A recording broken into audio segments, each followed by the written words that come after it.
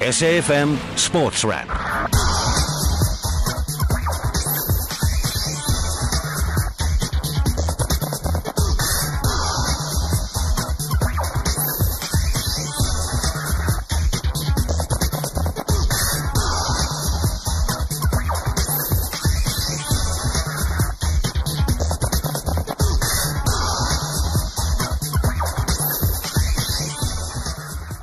SFM, South Africa's news and information leader. Hello and welcome to another edition of SFM Sports Wrap. Delighted to be with you this brilliant Monday, and it's made all the more sweeter by South Africa's victory over Australia.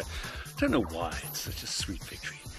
Either way, series level at 1-1. I'll get to that in a moment. But before we get into some sports news and some headlines for you, just delighted to say that in studio we've got a very special guest. And if you are a fan of football, and I know you are, you definitely want to listen to this next guest, who is a fairly substantial character in the world of international football. But we'll chat to him in just a moment. Let me run through a couple of sports headlines for you. I'm going to start off with cricket news. Cricket, South Africa beating Australia by 6 wickets on the fourth day of the second test in Port Elizabeth. They level the series 1-1 with 2 tests to play. For details of the Proteas victory, here's Aslam Kota. South Africa scored a morale-boosting win by 6 wickets when they reached the target of 101. Chinus de Bruyn scored the winning runs shortly after lunch, and it was a modest target due to the heroics of Kagiso Rabada. The events of the last few days, whilst casting a gloomy cloud, saw the paceman charge in with greater zeal and focus when he added another 3 wickets to his overnight 3. He clean bowled Mitchell Marsh off the 6th ball of the morning. Then had Pat Cummins well caught in the gully by de Bruyn, and then it was Mitchell Starc who edged to de Kock to give Rabada his 6th of the innings and finished with match figures of 11 for 150. It was Rabada's 4th 10-wicket haul in just 28 tests. He also has the most 10 wickets haul for a bowler before the age of 23.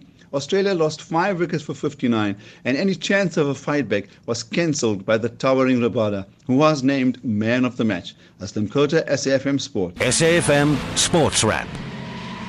Meanwhile, Kagiso Rabada has been suspended for South Africa's next 2 test matches after being found guilty of a Level 2 ICC Code of Conduct offence of inappropriate and deliberate physical contact with a player. He's received a fine of 50% of his match fee, 3 demerit points after a disciplinary hearing following his denial of the charge. This means Rabada, though, has accumulated 8 demerit points within a 24-month period, automatically leading to a 2-match suspension. Rugby news, Emirates Lions will face a host of challenges this coming week, not least in the captaincy department after their inspirational leader Warren Whiteley was ruled out of action for 4 weeks with a PCL injury. Whiteley limped off after just 20 minutes in his side's 38-35 loss to the Blues over the weekend. Meanwhile, Varsity Cup rugby matches currently underway. UJ are leading Wits by 29 points to 17 currently, and that's following 69 and a half minutes of game time. CUT against Tuks have just kicked off. NMMU Madibas take on Marties at the moment, while Pucker play Shimlas kick off at 7 o'clock. Football news, Orlando Pirates have been rocked by an outbreak of flu amongst their players. Coach Milutin Sredojevic confident, though, his players will recover in time for this week's travels. The Buccaneers are on the road in back-to-back fixtures in Cape Town. They faced Cape Town City in the Nedbank Cup last 16 before then visiting Golden Arrows for an Amstel Premiership tie on Saturday in KwaZulu-Natal. Things heating up for Pirates in the keeping department, though. Siyabonga Mbojane has done well in Jackson Mabukwane's place, but Wayne Sandilands fighting his way back from a broken finger. Further afield, Manchester City manager Pep Guardiola hoping his side don't suffer another Monday hangover as they look to edge ever closer to the Premier League title at relegation-threatened Stoke tonight. And I can tell you, just finally, it's cycling news. The 2020 Tour de France will start from Nice on France's Côte d'Azur. The Mediterranean resort plays host to the Grand Depart for the second time after 1981, the year Bernard Hinault claimed the third of his 5 triumphs. That's your sports news.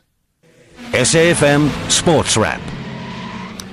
Well, at 28 minutes to 7 on SFM, South Africa's news and information lead, I'm delighted to welcome in studio a very special guest to South African shores, and a man who does have a rather fondness for South Africa, certainly, is a man who is a legendary football referee who's officiated in the Premier League. He's a former FIFA referee, and he's now the technical director of the International Football Association Board, Mr. David Erre, MBE. Thank you for joining us this evening, and welcome to South Africa yet again. Thank you, Dwayne. Good to see you again.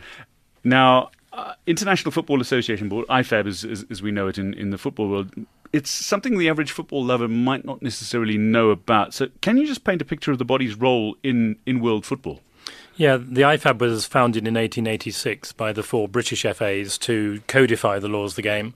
FIFA joined it in 1913, and since then it's really been the body that writes the laws of the game for every country in the world, every level of football. It has a simple voting structure. FIFA has 4 votes, England, Wales, Ireland, Scotland 1 each. To change a law you need 6 votes, and we only review the laws once a year. But you do make some interesting law changes over the years, and certainly at the moment there's a great deal of talk about video system referees, and I think that's one of the big ones. Penalty goals is another area, the ABBA penalty taking, and certain other laws are being looked at, shall we say. But can we start with VAR? Because at the moment it's, I think I've seen great successes from my perspective, although there are a number of people that will point to the Rochdale-Tottenham game, which I think was the exception to the rule rather than the average. But you've done extensive research all around the world with VAR. What have you found since the experimentation began?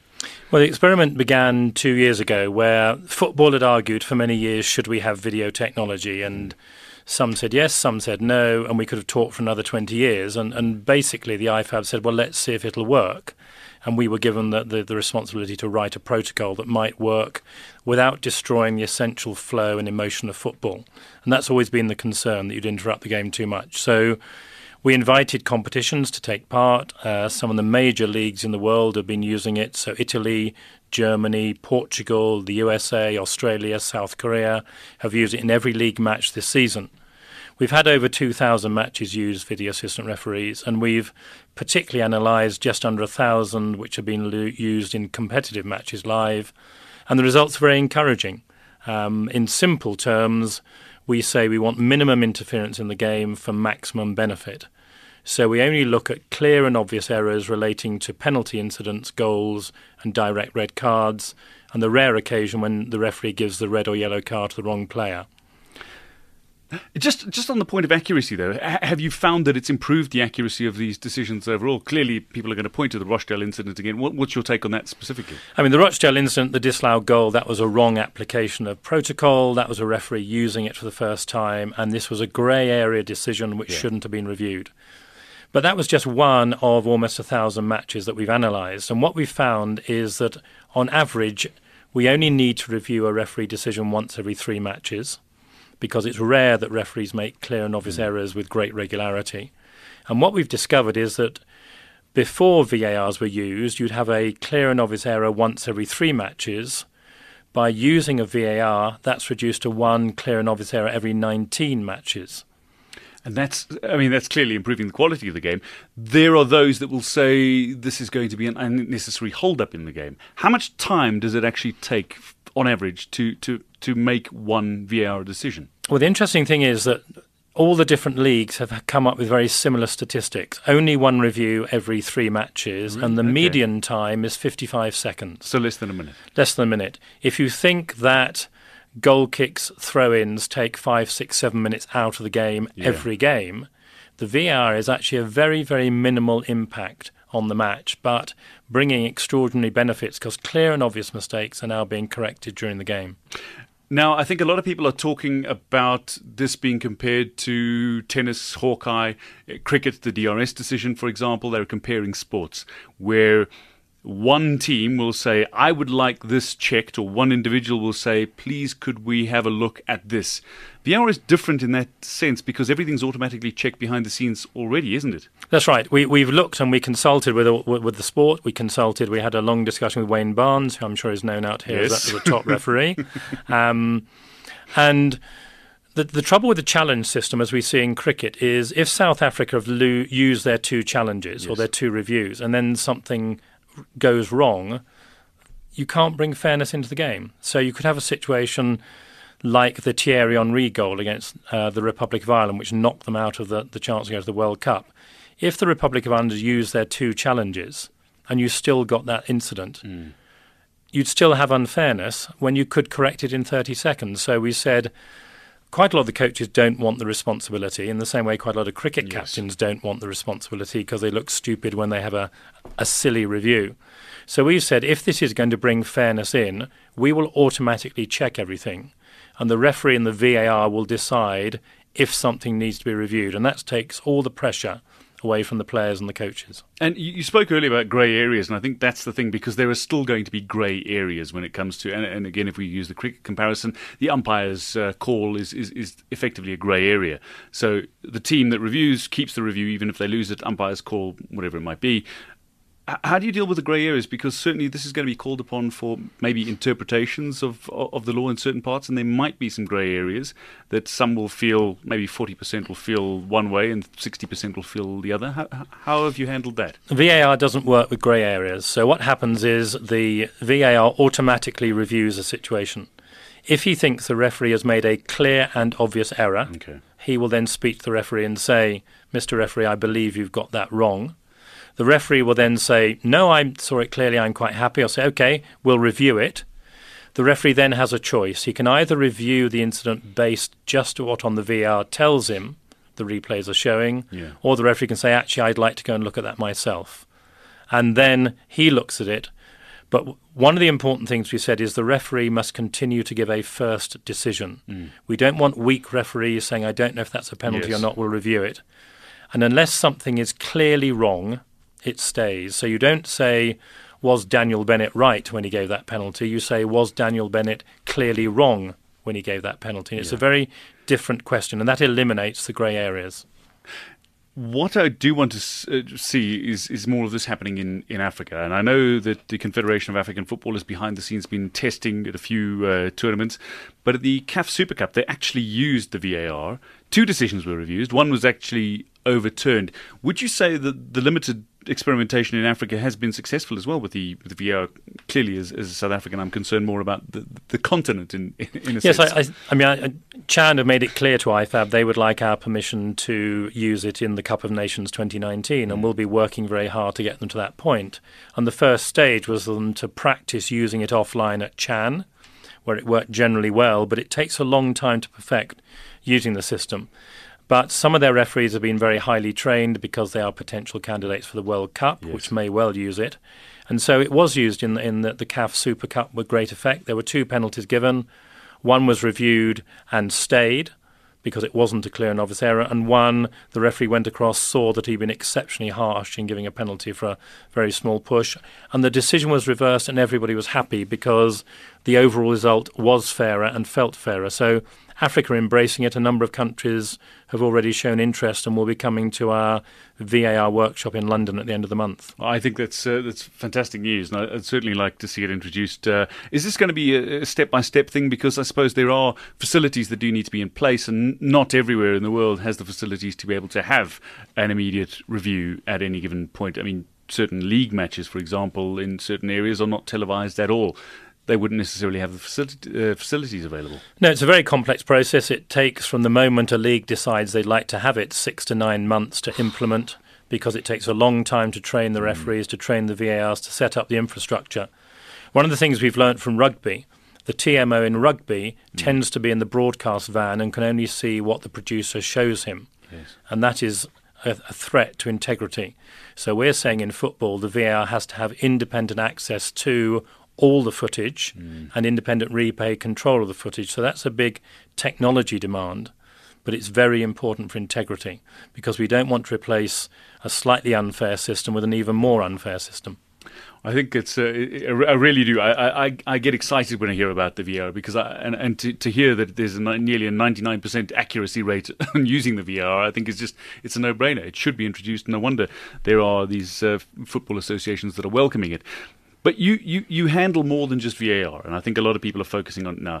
The one that I suppose a lot of Africans got excited about was perhaps the introduction of penalty goal, because I think when you use an example of penalty goals, Luis Suarez's handball against Ghana in the 2010 FIFA World Cup, 100% that ball was going into the back of the net until Luis Suarez stuck up his hand. 88% chance, I believe, at the latest stats that Asamoah Gyan is going to slot the penalty, and indeed he fell into the 12% category. It missed Ghana out of the semi-finals. No first African team in the semi-finals. Penalty goal is one that really interests me. How far along are we in perhaps getting penalty goals awarded in games for clear and obvious? We're at the discussion stage. I mean, I have to declare an interest. I believe 100% we should have it. And every time somebody disagrees with me, I simply show the Ghana situation, because it's unanswerable, it's unquestionable. Yes. And we should be able to give referees the power to say, if they're 100% sure that ball was going in the net, they can award the goal. If they're not, you award the penalty, which they do at the moment. So you're not actually making the situation worse, you're making it better. And if you keep the red card as well, then players will just stop doing it, and it'll cease to be a major issue in football. And sometimes the best way to prevent something is to be very strong with the penalty if you do it, and it stops it happening. So I think it'll take another few years to do it, but I believe that if we are really about fairness, then the penalty goal for handball on the line is almost a no-brainer, really. Speaking of fairness, ABBA penalty kicks. So Team A will take a first penalty kick, and then Team B will take the next two. So you're trying to avoid a situation of teams playing catch-up. How far along are we in terms of that being potentially introduced? We're doing well with that. I mean, it's emotionally fairer that you don't have the same team always taking the second penalty, so they know if they miss, they're immediately out. So it's, in a way, it's applying the tennis tie-break philosophy. We've done some limited experiment with it in a number of competitions. And interestingly, the statistics are very positive. The old-fashioned way of doing it, there's a 60% chance that if you win the toss and take the first penalty, you will win the penalty competition. If you look at the last 12 penalty competitions in World Cup finals, every one has been won by the first team. So the statistics are unanswerable. In the limited experiment so far with ABBA, the winning team only wins 50% of the time, not 60% of the time. So we announced last week that we are going to extend the testing of it for another year, and we hope that countries like South Africa and a number of other countries around the world will join our testing, because we believe it statistically brings fairness, greater fairness, but it also feels fairer. These law amendments are done on an annual basis. When are the next set of amendments, as it were? Well, we just published we just approved the last set 9 days ago in Zurich. One or two changes. We are becoming a little bit more tolerant of team officials having electronic equipment in the technical area as from the 1st of June, because we know we can't stop the earpieces. And iPads, things like that? iPads and things like that. I mean, to some extent, if the coach wants to be up in the main stand and wants to send messages down to his assistant, what's wrong with that? So we've said in terms of communication for coaching, tactics and player welfare, it's allowed. It's not allowed for replays of referees' decisions. And if people misuse the equipment, then they'll be immediately thrown out of the technical area. And that links with another experiment we're trying, which is we're experimenting in different competitions with red and yellow cards for team officials. Because it's never clear when a referee goes across and speaks to a coach who's shouting and screaming. Is he warning him? Is he giving him a final warning? Or is he getting rid of him? So we're going to apply the same system as red and yellow cards for players, and we're testing that as well. And again, South Africa might like to join those tests. Yes, indeed. There have been some wild, frantic gesticulations from a few coaches in recent weeks. I'm not going to mention South African referees' names, but there are a few who've been sent a few high-profile coaches to the stands, and a couple of those coaches have been asked to explain their comments, incidentally. It's 40 minutes to 7 on SFM, South Africa's news and information leader, in studio with the man who serves now as the technical director of the International Football Association Board, the legendary referee David Elleray, in studio with us. David, I want to change tack slightly, because I want to talk about the modern game and refereeing in the modern game as well. I read in your autobiography, one of the things that always stuck with me was the fact that, and to be fair, you started your career before the real professional dawn. You then went through that professional phase in the Premier League. But one of the things that always stuck with me was that you were fitter at the end of your career, almost twice your age on, than you were at the start of your career. I mean, the pace of the game has increased substantially over the years. How much tougher is it for a referee now than when you started, in terms of the pace of the game and the quickness of any action or incident? I think at the top level of football in almost every country, it's now far more demanding on a referee than ever it was. It's physically demanding, it's mentally demanding. You take South Africa. More and more matches are on television. There are more and more cameras at each match compared to 5 years ago, 10 years ago. So the referee's performance is analysed more and more. The players are training harder and harder every year. There's more sports science, there's more diet, there's more psychological help, and yet we're expecting referees to stay as amateurs, to do a game, drive home, start work at 8 o'clock the next morning if they've got a job. The referees are making some of the most crucial decisions in a football match, and they should be trained in a professional way and be given an opportunity to operate professionally. Otherwise, coaches have a right when they turn around and say, but it's wrong that there are 22 professionals on the field of play and one amateur and he's influencing the outcome of the game. So we have to give referees the support, the training, that they can deliver what is required. Well, this is one of the great things. I've always, I've been involved in football as a football commentator for a number of years, and of course, one of the things that I've been shouting about for years is I would like to see professional referees in South Africa. But at the moment, they are controlled by the South African Football Association, but they referee under the PSL. Two different bodies that govern it, and there seems to be some sort of tug and pull. And unfortunately, the late Ian McLeod, who I know you knew, had a foot in both camps and was trying to see if professional referees could be, or at least a panel could be appointed to improve the game. Do you feel that is a must if a league is to be considered among the best, certainly on the continent? I mean, let's look at it. The quality of a football product is affected by a number of factors. One is the quality of the players. The second is the quality of the coaches, and the third is the quality of the referees. And you cannot become a top competition anywhere in the world if you don't have high-quality referees. To get high-quality referees, they need time to train. They need time to be fit.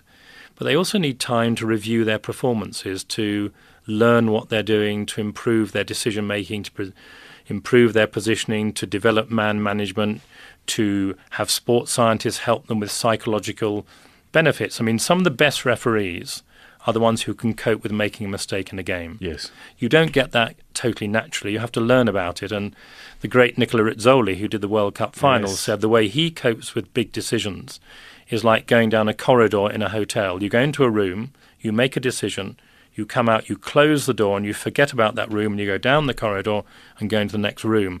But you need psychological help to deal with that. So really, the quality of any league will be affected by the quality of its referees. We're getting some quality statements from you, and I'm delighted to have you in studio. We must go to a quick break. When we come back, though, more from David Elleray. SAFM Sports Wrap. SAFM, South Africa's news and information leader. We have in studio David Elleray, MBE, the legendary football referee, former FIFA referee, former Premier League referee, now the technical director of IFAB, the International Football Association Board, a man who is effectively in charge in overseeing some of the law amendments and some of the changes, including, amongst others, as we were discussing earlier, the video assistant referee, which is a hot talking point.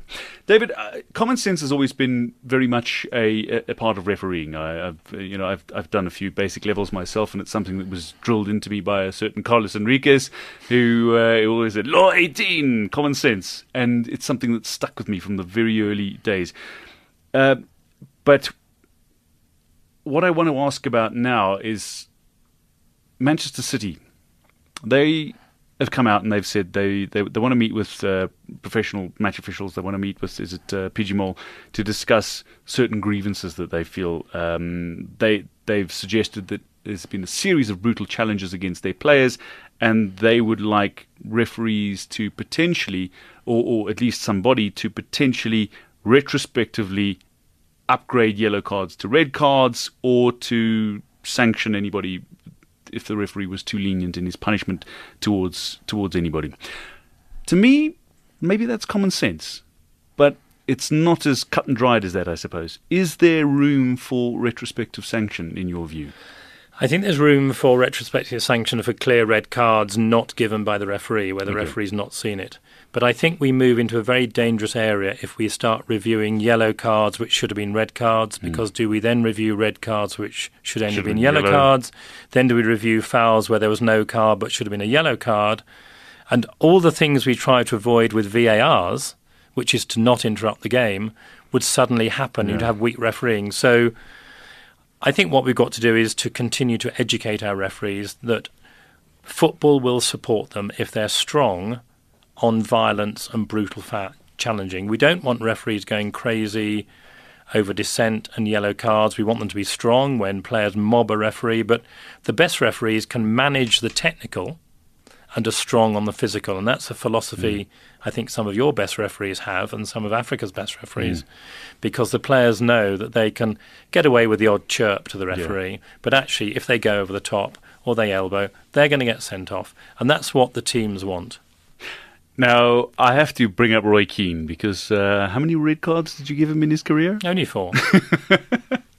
I remember reading in your book he actually sent you a letter congratulating you on your retirement. Yeah, a letter and a signed shirt. I think he said it was safe for him to carry on playing. Now I'd hung up my whistle. But the good thing about Roy was that you have players who do it for everyone to see, and you have players who do it off the ball and is sneaky. And nobody ever accused Roy of being sneaky. It was in the face. Yeah, he was a passionate individual. Yeah. And sometimes the emotion can get somebody carried away. I think with cricket at the moment, I think we're talking about this with Kagiso Rabada and his suspension in cricket. I know I don't want to bring up cricket again, but can I get sentimental with you? Because I've read your autobiography and you got some wonderful stories in your book, The Man in the Middle, which, incidentally, Howard Webb named his autobiography as well, but it's a common term for a referee. I'm not going to bring up any sore points, but look, you refereed some of the great players of the Premier League in world football as well, refereeing for FIFA. I love hearing stories of some of the great players. Who were some of the standout players that you officiated in your career? I mean, Beckham was at his pomp. I was lucky enough to be the referee when he appeared really on the international scene, where he scored from the halfway line against Wimbledon at Crystal Palace. And I refereed Manchester United about 40-plus times, so obviously I was involved in some of their big games. One of my favourite games, because I think it epitomised English football at its best, was the Arsenal-Man United FA Cup semi-final replay. Oh, yes. 1999, where everybody remembers Roy Giggs scoring and taking off his shirt in the days before you had to give a yellow card. People forget I sent Roy Keane off in that game. Surprise, surprise. One may remember that Arsenal didn't score a penalty in the closing seconds of normal time. Patrick Vieira had a goal disallowed, and it was just, if you wanted to bottle up the best of English football, that was probably one of the great games that I remember. Other players, I mean, people often say who were the difficult ones. I mean, dear old Gazza was a nightmare because one moment he'd have his arm round you telling a joke, and the next moment he'd be turning the air blue with his views on your latest throw-in decision. So they were strange. I mean, players you could chat to, and I remember David Beckham saying to him one game where I'd given it was just after he'd been sent off for England against Argentina, and he was getting terrible reviews from the fans, and I gave a pretty dodgy decision, which wasn't rare, but I mean, I gave a dodgy decision, and the fans all started abusing me, and David turned to me and said, "Thanks, Dave, you've got them off my back for a few minutes." So, yeah, you had a good rapport with some players. Other players, Dennis Irwin, you just couldn't speak to. He didn't want to speak to anybody. He was just grumpy and got on with the game. So there were different personalities throughout the game. It must have been a difficult thing to try to manage at any given point, because you also want to keep that clear line of, I'm not your pal, I'm a man who's officiating this game. Yeah, I mean, it's a little bit like being a teacher, and I think some referees... You are a teacher. And I'm a teacher, yeah, or I was. Some teachers want to be the star of the show. In many countries, you have referees who want to be the star of the show, and players hate those players. You don't want your teacher at school to be super cool and super matey. And the players don't really want the referees to be matey. They want to be approachable, friendly, respectful, and show each other respect. And your best referees in this country and throughout the world are the ones that have a good rapport with the players, but know that it's the players' show, it's not the referee's show. Can I just ask quickly about Zakhele Siwela? Obviously, he's heading off to Russia 2018 as part of as part of a Southern African team. Zakhele Siwela of South Africa is the only South African who'll be heading off, which we're immensely proud of him as well. You clearly have followed the progress of players from all around the world, officials from all around the world. But how do they rank for you in terms of officials? And should we give them the credit that some people don't? I mean, it's an immense achievement to be selected to go to a World Cup in any guise, and South Africa is represented in almost every World Cup for the last however many years, and that's more of an achievement than they get recognition for, because you are fighting to be one of the best. You're not part of a team, well, you're part of a small team, you're not part of a big squad, and I think he's done exceptionally well, and he's matured a great deal in the last years. Time is against us, unfortunately. I would love to be able to talk to you from everything from what's the most misunderstood law to more technical areas of VAR. But the amendments to the law, you say you're going to have another year or so of experimenting on certain things. But what are the next amendments you would like to see in football? I think what we're doing is trying to say, can we make the laws make the game better? Yeah. Can we make it more enjoyable? The laws are there to help the game breathe, to be more beautiful, not to restrict it. And therefore, what we do is we do a lot of consultation. I have emails in 4 or 5 a day from around the world with suggestions. Some are crazy, some are very good. But I'm sorry about those, David. But we have a phrase at IFAB is, what does football want? And I think that's our role. Our role as IFAB is a governing body, but we're one that serves the game to make the game better.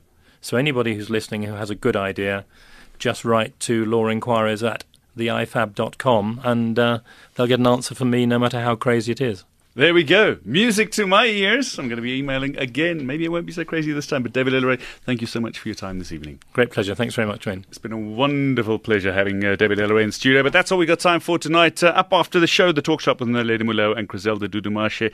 I'll be back again next Monday from the team tonight. Producer Loyola Mkalipi, sound engineer Phineas Ndoba and me, Dwayne DeLocca. Have a lovely evening. Cheers. It's 7 o'clock.